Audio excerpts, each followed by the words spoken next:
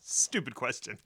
Did you ever look up the words to a song? No, I understand everything they're saying all the time. Instantly and without assistance. It's not even perfect pitch. It's perfect transcription. You could bottle that and sell it. Yeah, I looked up the lyrics to a They Might Be Giants song. Oh, wow. As one does. That's an education.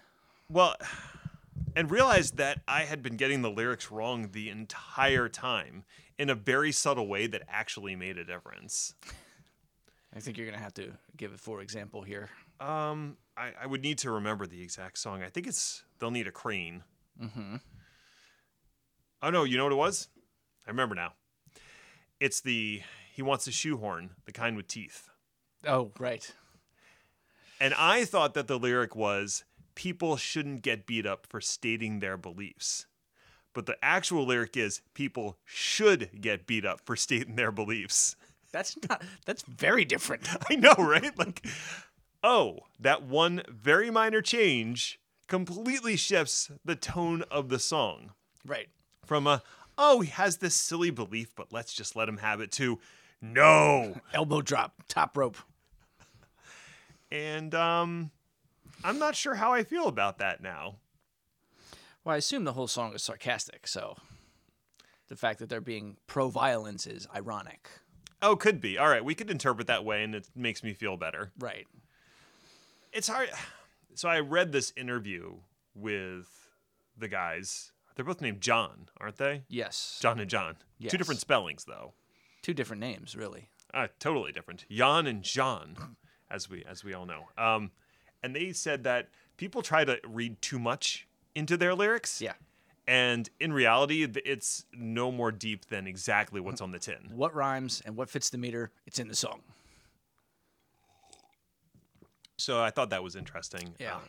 And it makes me a little happy. Well, I mean, that's the case with almost, all right, not all, but like a lot of creative media.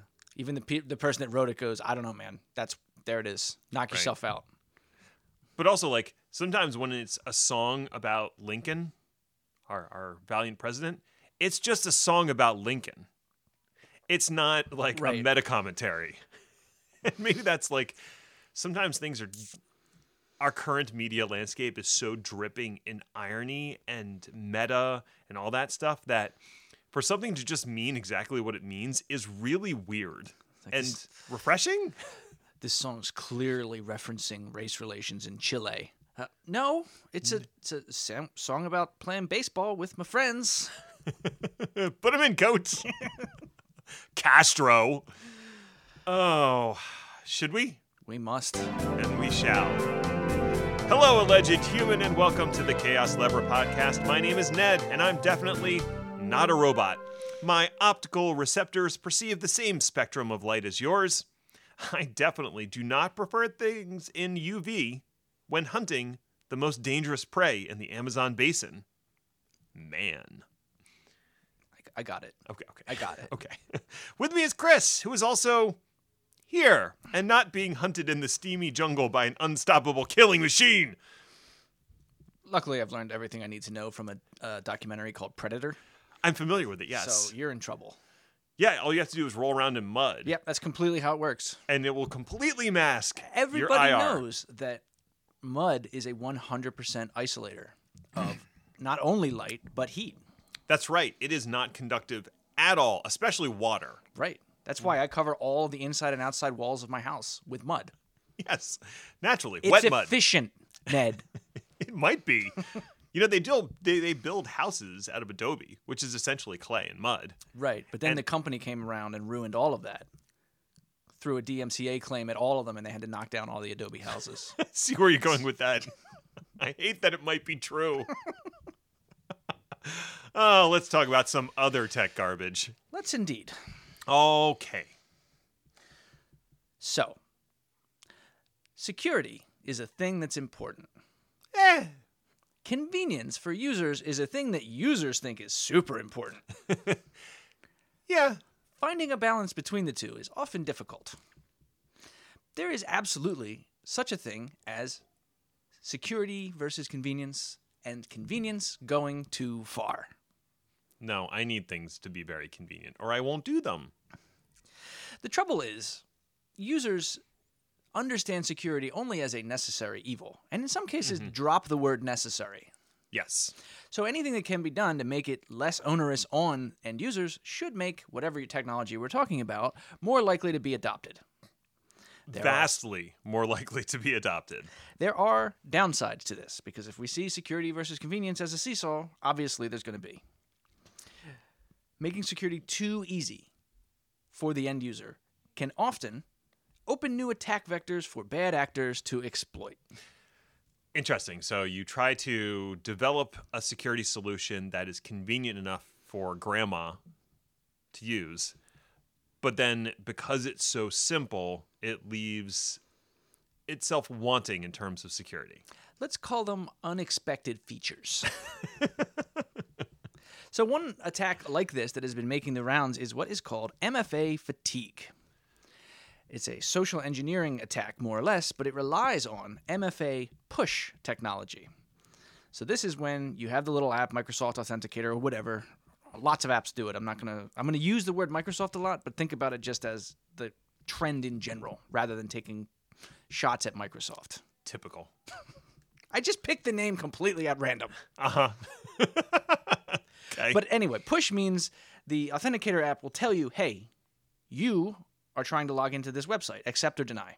And then you push the button that says accept. It takes the MFA as valid, assuming it was registered, and boom, you're into your application. Right.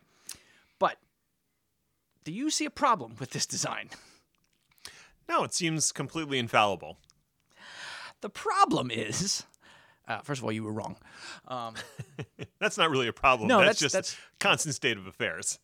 The problem is attackers can cause login attempt requests hundreds and hundreds of times, causing you, and in essence your device, to receive hundreds of MFA push requests. Mm-hmm. This can then cause you to either accidentally hit accept. After all, we're human. It happens. Some of us. Or just hit accept to stop the barrage, which happens and is successful more often than I want to talk about. Just make it stop? Yeah. Attackers will often use this technique along with other social engineering moves, such as calling or emailing, pretending to be IT, and can you please just hit accept so we can fix your account? That's a good one. So I can imagine a situation where I, as the attacker, call you and say that there's a problem with your Microsoft account, because that is right, totally random, of course. Of course. And that we need to fix your password. And so I'm going to send you a text message, and I just need you to either read the numbers in the message or click accept, and then we can fix the password. And so then I, as the attacker, try to log into the website using your username and password, which I've scraped from some database. You get the MFA request and say, okay. And then I tell you your password has been reset to blah, whatever it is. It's a good password, actually. And you proceed on your merry way. All the while, I also now have your updated password, and I can reset your MFA. Exactly. And the way that this works is kind of a force multiplier, right? So if you got a message just out of the blue from pretending to be IT, you would be a little suspicious. Indeed. But if your device is going bazooka with requests to log into a website, in addition to getting that kind of a message, it might cause you to be a little bit overwhelmed and just say, all right, this seems like a big problem. Let's get it fixed with my new friend Gerald from IT. Oh, Gerald. He's so kind. Isn't he just? He brought in cupcakes. And he has dreamy eyes. You could just fall into those blue abysses forever. So that's really the thing. The two things working together is the attack. Mm-hmm. And standard MFA, or I shouldn't really call it standard MFA, but the earlier version was TOTP, right? Which is just an acronym that annoyingly stands for time-based one-time passcode. Because we can't make anything right. That's the famous 6-digit number that is generated by either an application like Microsoft Authenticator can do it, Google Authenticator, or a physical device like a YubiKey or whatever. You get that 6-digit code, you punch it in along with your password, and then you get into the application or website that you wanted. So the major difference here is how that MFA is validated.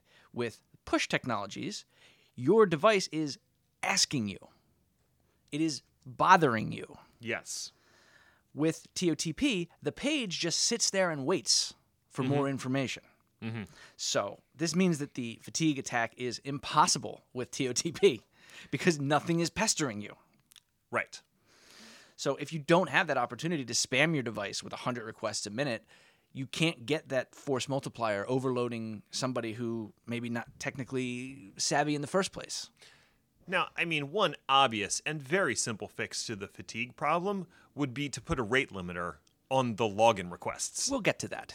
Okay. Stop reading ahead. I didn't. It just seems, I don't know, obvious? So what you're saying is that the old way, way more secure, we should all go back to TOTP. That's my general thesis, yes. Or we could go back to NKOTB. They had a bunch of hits. I heard about that. Chinese food makes me sick, though. You make me sick. Carry on.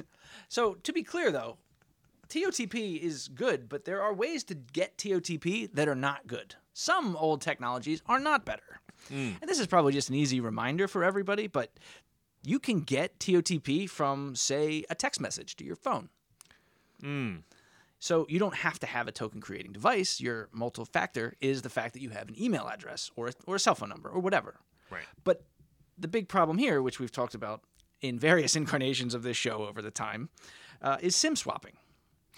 Yes. Physical device, hacker gets social engineering against AT&T or Verizon, gets control of your phone number. Then when the TOTP request goes out to that number, there it is. The hacker has it, and you're in trouble. Yes, there's one of many ways that SMS can be hacked. Right. And email is not any better. Instead of it being texted to you via SMS, the code is emailed to you. Now it's your email address that is susceptible to attack. And that opens up a lot of other vectors if you have compromised devices on your network. Or if you do something crazy like leave your email logged in, which none of us ever do, right? Every Never. time you're done with an application, you responsibly log out, clear all cookies, turn the computer off, put it in a safe in the back of your deep freezer. Yes, and then nuke it from orbit. It's the only way to be sure. But now we'll talk about what you were whining about. Talking about. Yes, in terms all right, of fine. The fixes for MFA fatigue. And the problem is, to fix the problems we just opened up by using MFA push, Right. you have to stack more technology of some type on top of it. Which then can lead to more vectors of attack and more problems. Exactly. Okay. It's turtles all the way down. Huzzah. So companies completely picked out of random, like Microsoft, for example, are trying to meet customers halfway. Microsoft has a security enhancement for Authenticator called number matching. Now, this is in preview. Other companies have it as well. But what happens here when you have number matching enabled, the user logs in to a website, username and password, push notification goes out to the device. Same MFA push as before. But what happens next is the website will show you a number. And then you punch that number into your device. So you're in effect, you're authenticating yourself twice via MFA. One is pushing the button to accept. Then the website shows you a number. You punch that into the authenticator. Right. So, what? That's been around for a while. It has, yeah. I think it's the default way that you use MFA with Google. In particular, like if I log into Google from a different account, it'll do that exact same thing.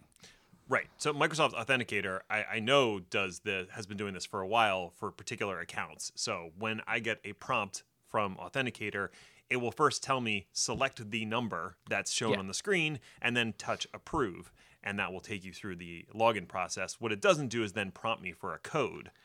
It's purely just pick the number you see and hit approve. And there's usually 4 numbers. Okay. Yeah, this was literally you type in the number you see on the screen. So this might be, because it's in preview, maybe it's been changing over time. They might be altering it a little bit to make it even more robust. Right. In theory.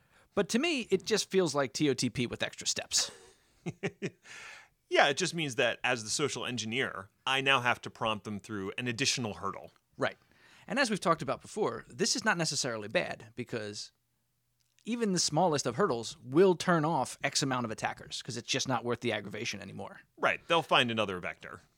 So the trouble here, though, is you still haven't eliminated the possibility of spamming the device because you still have 1 million requests for accept or deny sending to your device. And this is another audience for these attacks is people who are fooled to thinking that IT is requesting that access. Now, if you are already down that road, this Microsoft additional feature isn't going to help you because the attacker will just say, oh, now please type in 86 or whatever the number is that they see on their screen. So I don't think it helps enough to merit like applause. Applause, no, but at least it's something. Which is kind of funny because I actually put in here, so I applaud Microsoft. And then we get into the recording, I'm like, nah. Fair. But, again, I can't help but think that the easier way to do this is just not to use MFA push. So I want to do a little detour here and talk about a different example of a simpler solution to a problem. Okay. So work with me here. In any country that has cars, cars are a problem. Yes. So get rid of cars. Perfect.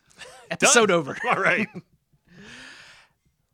First of all, there is a tremendous amount of disrespect in the human mind for the power that invests in anybody who is driving a vehicle. And actually, to impart the damage that I'm talking about, let's stop using the phrase vehicle and call them what they are. 3,500-pound death machines. Yes. Some even bigger than that. USA. USA. The faster you go in your death machine, the worse it's going to be if you make contact with anything. Indeed. So speeding bad. Uh-huh. People still have no problem speeding. None whatsoever. And in America, we try to stop this with technology. Automated speed traps. We try to stop it with policy. Points on your license. We try to stop it with celebrities. Famous commercials all the way back to the 40s and 50s. One starring James Dean, who ironically 2 days later died in an auto accident. Oh, life is funny. Yeah, and we also have, of course, NASCAR and Sammy Hagar doing a #1 hit with I Can't Drive 55. So let's just say we've got something of a mixed message. And we also have the international franchise known as the Fast and the Furious. So, yeah, slightly mixed messages there on Family. It's about family and death machines. So we have a bunch of policy, technology tacked on to an obvious problem. These are super expensive and difficult solutions that only kind of work. And even then, not really. Right. Just think about how you feel when you're behind a car that is doing the exact speed limit. And deep breaths. She knows she's making me late, Ned. And yeah, the standard assumption, I don't know if this is consistent across the country, but if you're not doing at least 5 over, you're going too slow. Right. Which is an annoying problem in and of itself. But really what we want to stop is people speeding. And a lot of South American countries, and I think this actually happens all worldwide, but these are the ones I'm familiar with, have an interesting solution to the problem of speeding. They are called sleeping policemen.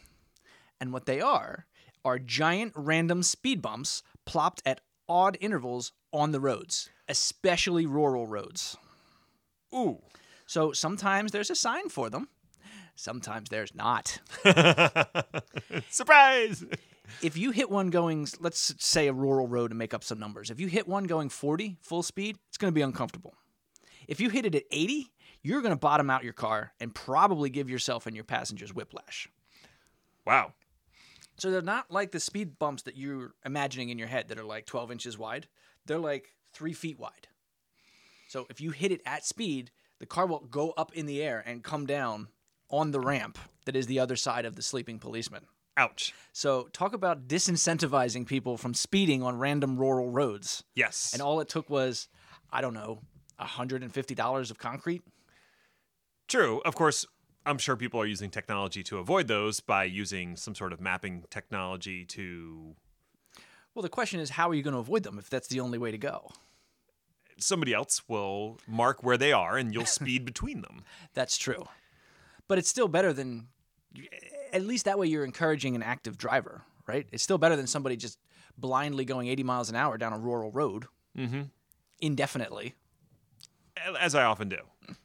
And that's really the thing, the value versus the security gained, right? Sleeping policemen cost nothing. You install them one time, they might have to be replaced. I don't know how long a speed bump lasts. Every 10 years, Right? That's a heck of a lot better than saying we need to take time away from the police department, so we're going to hire X amount more employees, and all they're going to do is speed traps. Yes, I've often thought that speed traps are a waste of money and don't improve safety. Correct. Okay. But they do give the police a nice chance to nap. Allegedly. No, that. So sometimes you can over-engineer the solution to a problem and overvalue the convenience. In the same terms, how much time does MFA push save you? I mean, really? 5 seconds? As opposed to TOTP. I would argue that it doesn't really save me much in the way of time. Right, because you still have to open the app. You still have to click a button and interact with it. How is that any better than just going to your TOTP app, looking up the name of the site that you need, and punching in a 6-digit code? It does seem about the same, almost equivalent. Right. And there are other solutions to MFA fatigue that have been proposed, but they all come with their own problems. So if you want to say too many requests from one account for MFA, let's say 10, like you were saying before, that locks the account. Well, that just means that a valid user can now be forcibly disabled. Right. You've basically set up a denial of service attack for user accounts. Exactly. Too many requests from one IP or one phone number means that IP or phone number gets locked. Well, that just means that hackers have to use multiple sources to attack from. Boy, that seems difficult. Yeah. Not at all. Said no one ever. Right. So really, to me, the solution seems to be TOTP. Eliminate the concepts in your mind of push notifications entirely, and you eliminate this threat vector entirely. Even in their comments about the MFA fatigue issue, company that I picked completely randomly, Microsoft, thinks that this is the way. Alex Weinert, Director of Identity Security, clearly stated, quote, "The most effective mechanism is to avoid methods which allow simple approvals which are subject to fatigue." He goes on to say, "This prevents any bad experiences triggered by the adversary by pushing unexpected notifications," end quote. You eliminate that 1% of convenience for 95% more security. Right? All right, maybe I'm overstating it, so let's scale that back. 1% of convenience for 50% more security. That seems like a good trade-off. It does. And if you really need the convenience, my understanding of YubiKey is that you could have a TOTP type style authentication, but instead of inputting a number, you can just tap your YubiKey and it'll put a code in for you if it's connected via USB to the device that you're working on. Right. And so you get the convenience factor back, but now you have a physical token that you need to keep track of. Not lose. Yes. Well, there's always backup codes. Yeah. So there is some recourse. But yeah, I've been seriously thinking about buying a YubiKey for at least my desktop, because that thing sits in the same place all the time. And if I just plug a YubiKey in, that'll be plugged in there all the time. Right. Makes my life that much easier on that specific device. Which, considering that's where you do most of your work, that's a benefit. Right. And when I'm working remotely, maybe I want the additional hassle of having to pull out my phone and enter in a code, because when I'm working remotely, I want systems to go, "You're trying to log in from an IP address that we haven't seen before. We'd like an additional level of security here." Right. Yeah, and when you go through those types of things, there's different ways that you can get more security. And, one of the things that you said was, if you lose it, you still have backup codes. That is something I think that a lot of users are legitimately afraid of and don't understand. And I'm not even being dismissive here. It's complicated. First of all, backup codes are one of those things that are we're only going to show you this once. Yep. And if you don't have it saved, then you do lose your device. Then you have to go through a heck of a lot of hassle in order to get access restored. Worst case scenario, let's say you have a device that MFA secures your password manager and you lose that. The amount of effort that you have to go through for LastPass, for example, to reassert you as you and give you a new MFA is rightfully a lot. Onerous, one might say? That's good. I like that word. Thank you.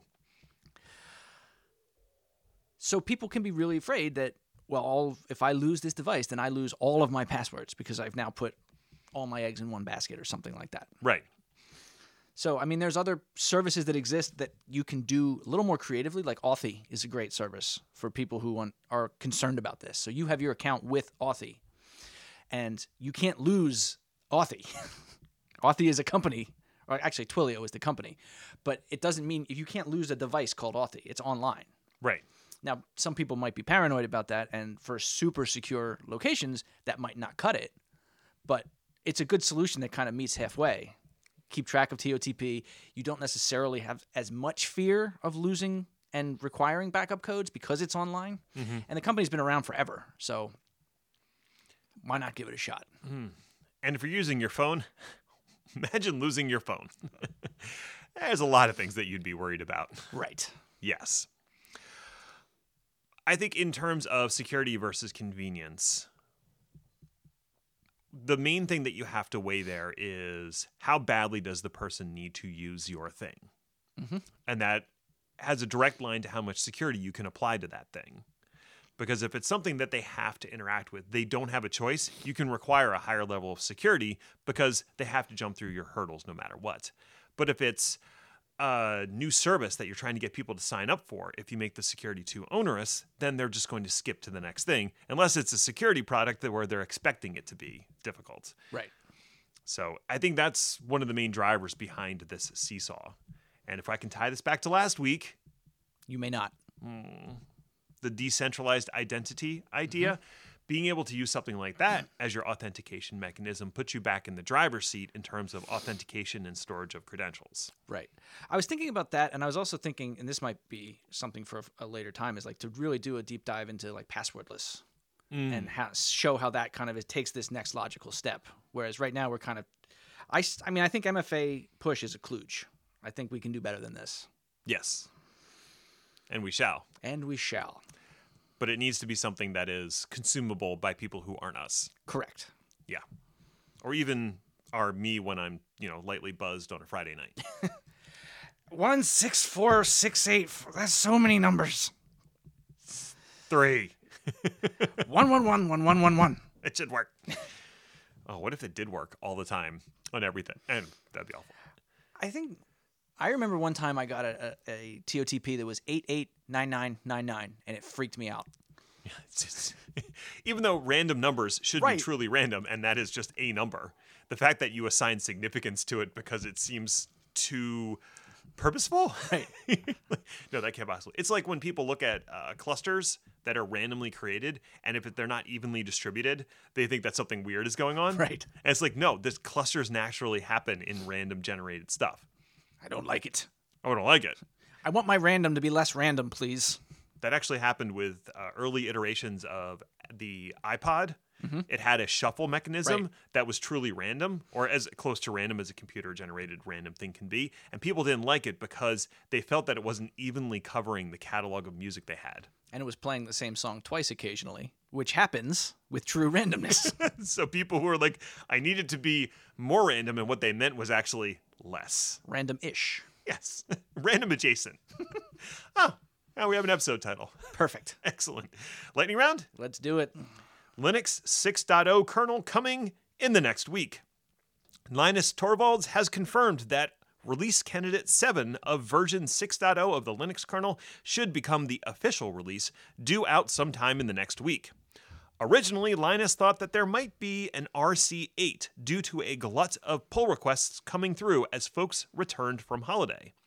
That particular scenario has not transpired, and so, pending any other weirdness, RC7 will become the official release. That's certainly going to be exciting for Linux aficionados who like to live on the bleeding, but stable, edge. Linux kernel 6.0 brings with it several new features and improvements, including a new in-kernel SMB3 server for improved multi-channel performance and the formal deprecation of SMB1, which you weren't using anyway, right? Right. Better support for RISC-V architectures, including support for using Docker with RISC-V. Better power management via ACPI will also be added for the newer Intel and AMD chipsets, and support for Intel's Gaudi 2 accelerators bundled in for improved machine learning performance. Keep an eye out for the newest version of the kernel to start dropping in your favorite Linux distributions in the not-too-distant future. CIS benchmarks for Azure and AWS updated to version 1.5. The Center for Internet Security, a community-driven IT security consortium that brings together best practices for hundreds of platforms, device models, and applications, has released version 1.5 of their general benchmarks. Aside from conforming with new and evolving security best practices, 1.5 also brought about full compatibility and new libraries for Python. Woo! People love the Python these days. Sure do. This enables a lot of automated tooling to confirm and enforce compliance. Earlier this month, specific updates came out for Azure and AWS. The updates on the Azure side included 32 new changes in IAM, conditional access, database services, and more, while AWS saw 5. As the benchmarks evolve, they often start to include concepts like defense in depth. For example, in AWS, RDS instances should never be visible to the public. Version 1.5 enforces this best practice first by setting public access to no, which, good lord, but also by confirming the VPC subnet for RDS can only route internally. This can be an important step since CIS benchmarks can be confirmed programmatically. It's also a step that can be confirmed quickly and easily. If you happen to be on the Azure side of things, you can use Azure Security Center to check your compliance with 1.5 of the standard. Different name, same old shit. Facebook continues to be awful. Why don't we just rename them Awful? Ooh, I like that. Or Awful. Or Awful. We'll workshop it. Yeah.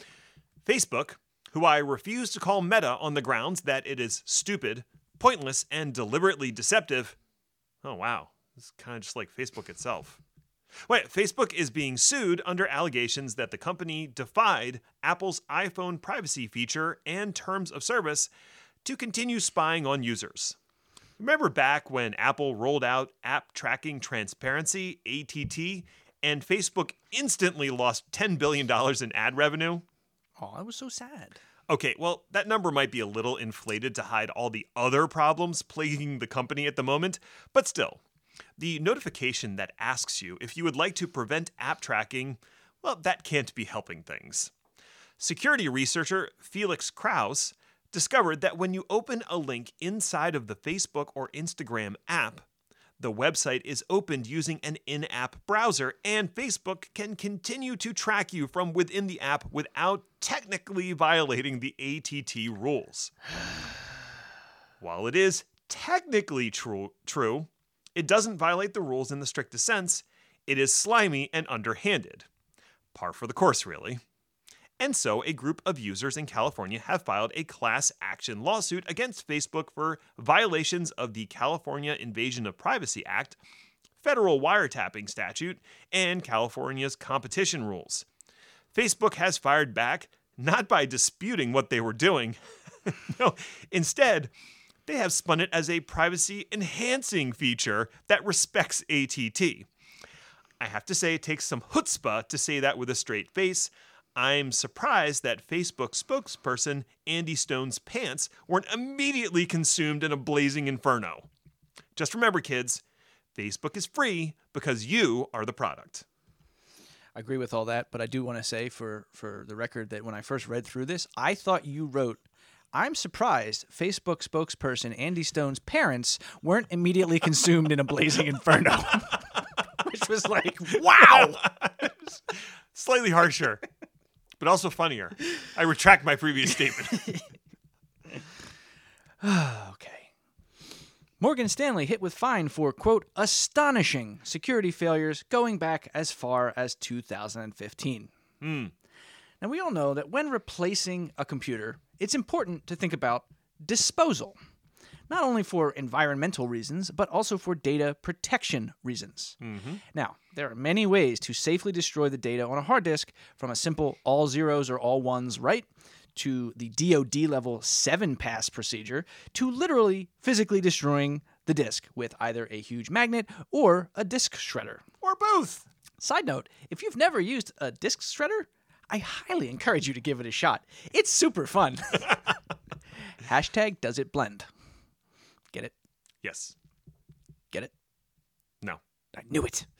Anyway, with all those options at hand, Morgan Stanley chose their own path. As one does. Hire a moving company to just take it all away and hope for the best. Because after all, the lowest bidder is always the best bidder, right? Yeah. The company moved, quote, thousands of Morgan Stanley devices out of Morgan Stanley data centers and promptly sold a lot of them on eBay.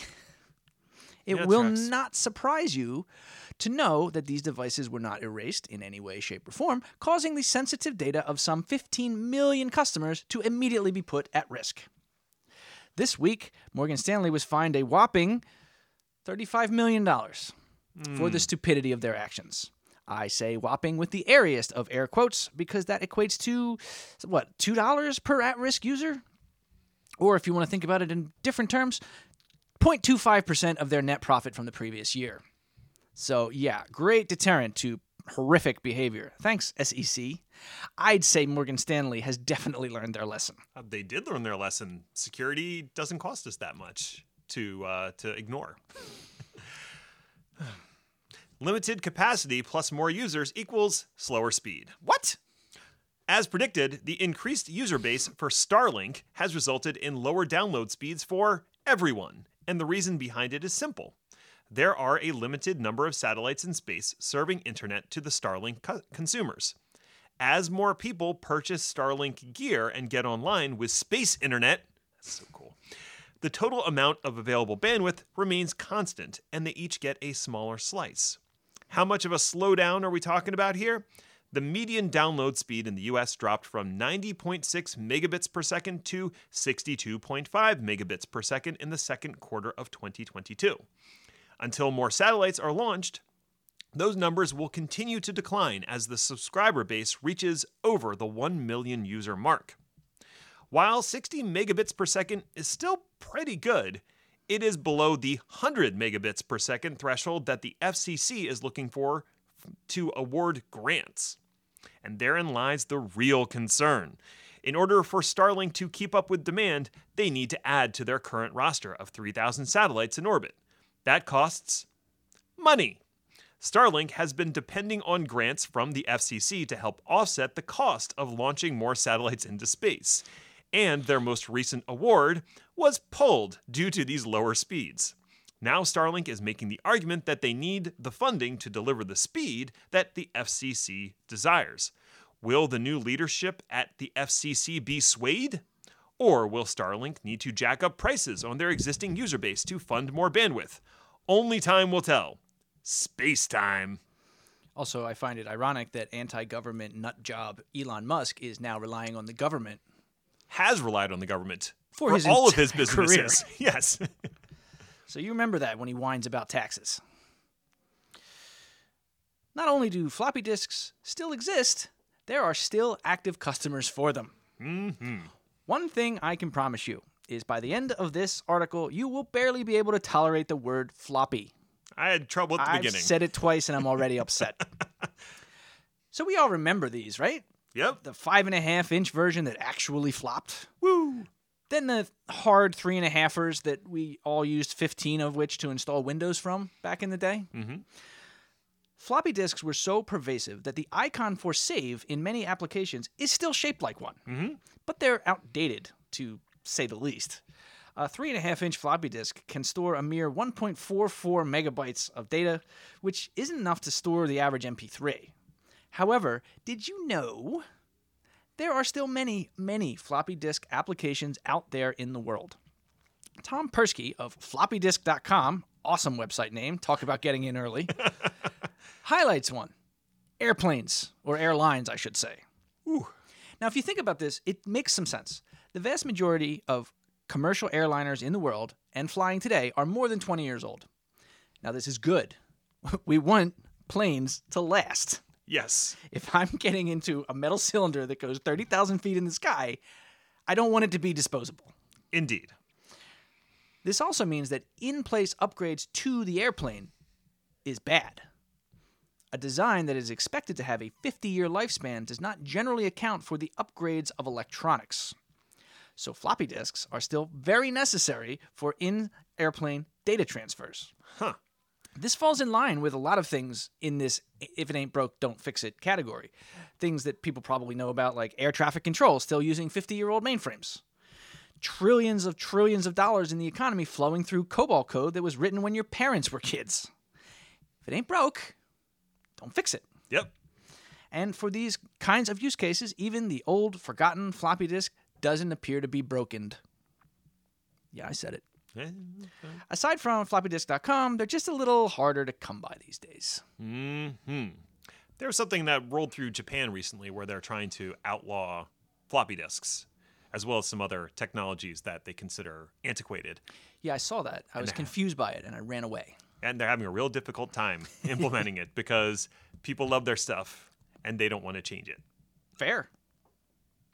I'm sure I will get to that point very soon as I age in this completely organic body. Hey, thanks for listening or something. I guess you found it worthwhile if you made it to the end. So congratulations to you, friend. You accomplished something today. Now grab yourself a bag of pizza combos, an RC Cola, and plop down to watch the masterpiece that is the original Predator documentary. You've earned it. You can find me or Chris on Twitter at Ned1313 and Hainer80 respectively, or follow the show at chaos_lever if that's the kind of thing you're into. Show notes are available at chaoslever.com if you like reading things, which you shouldn't. We also have stickers if you want. Send me a message and I will send you some stickers. We'll be back next week to see what fresh hell is upon us. Ta-ta for now. We should probably tweet a picture of the stickers. Wait, By we, I mean you. Yeah, that sounds about right.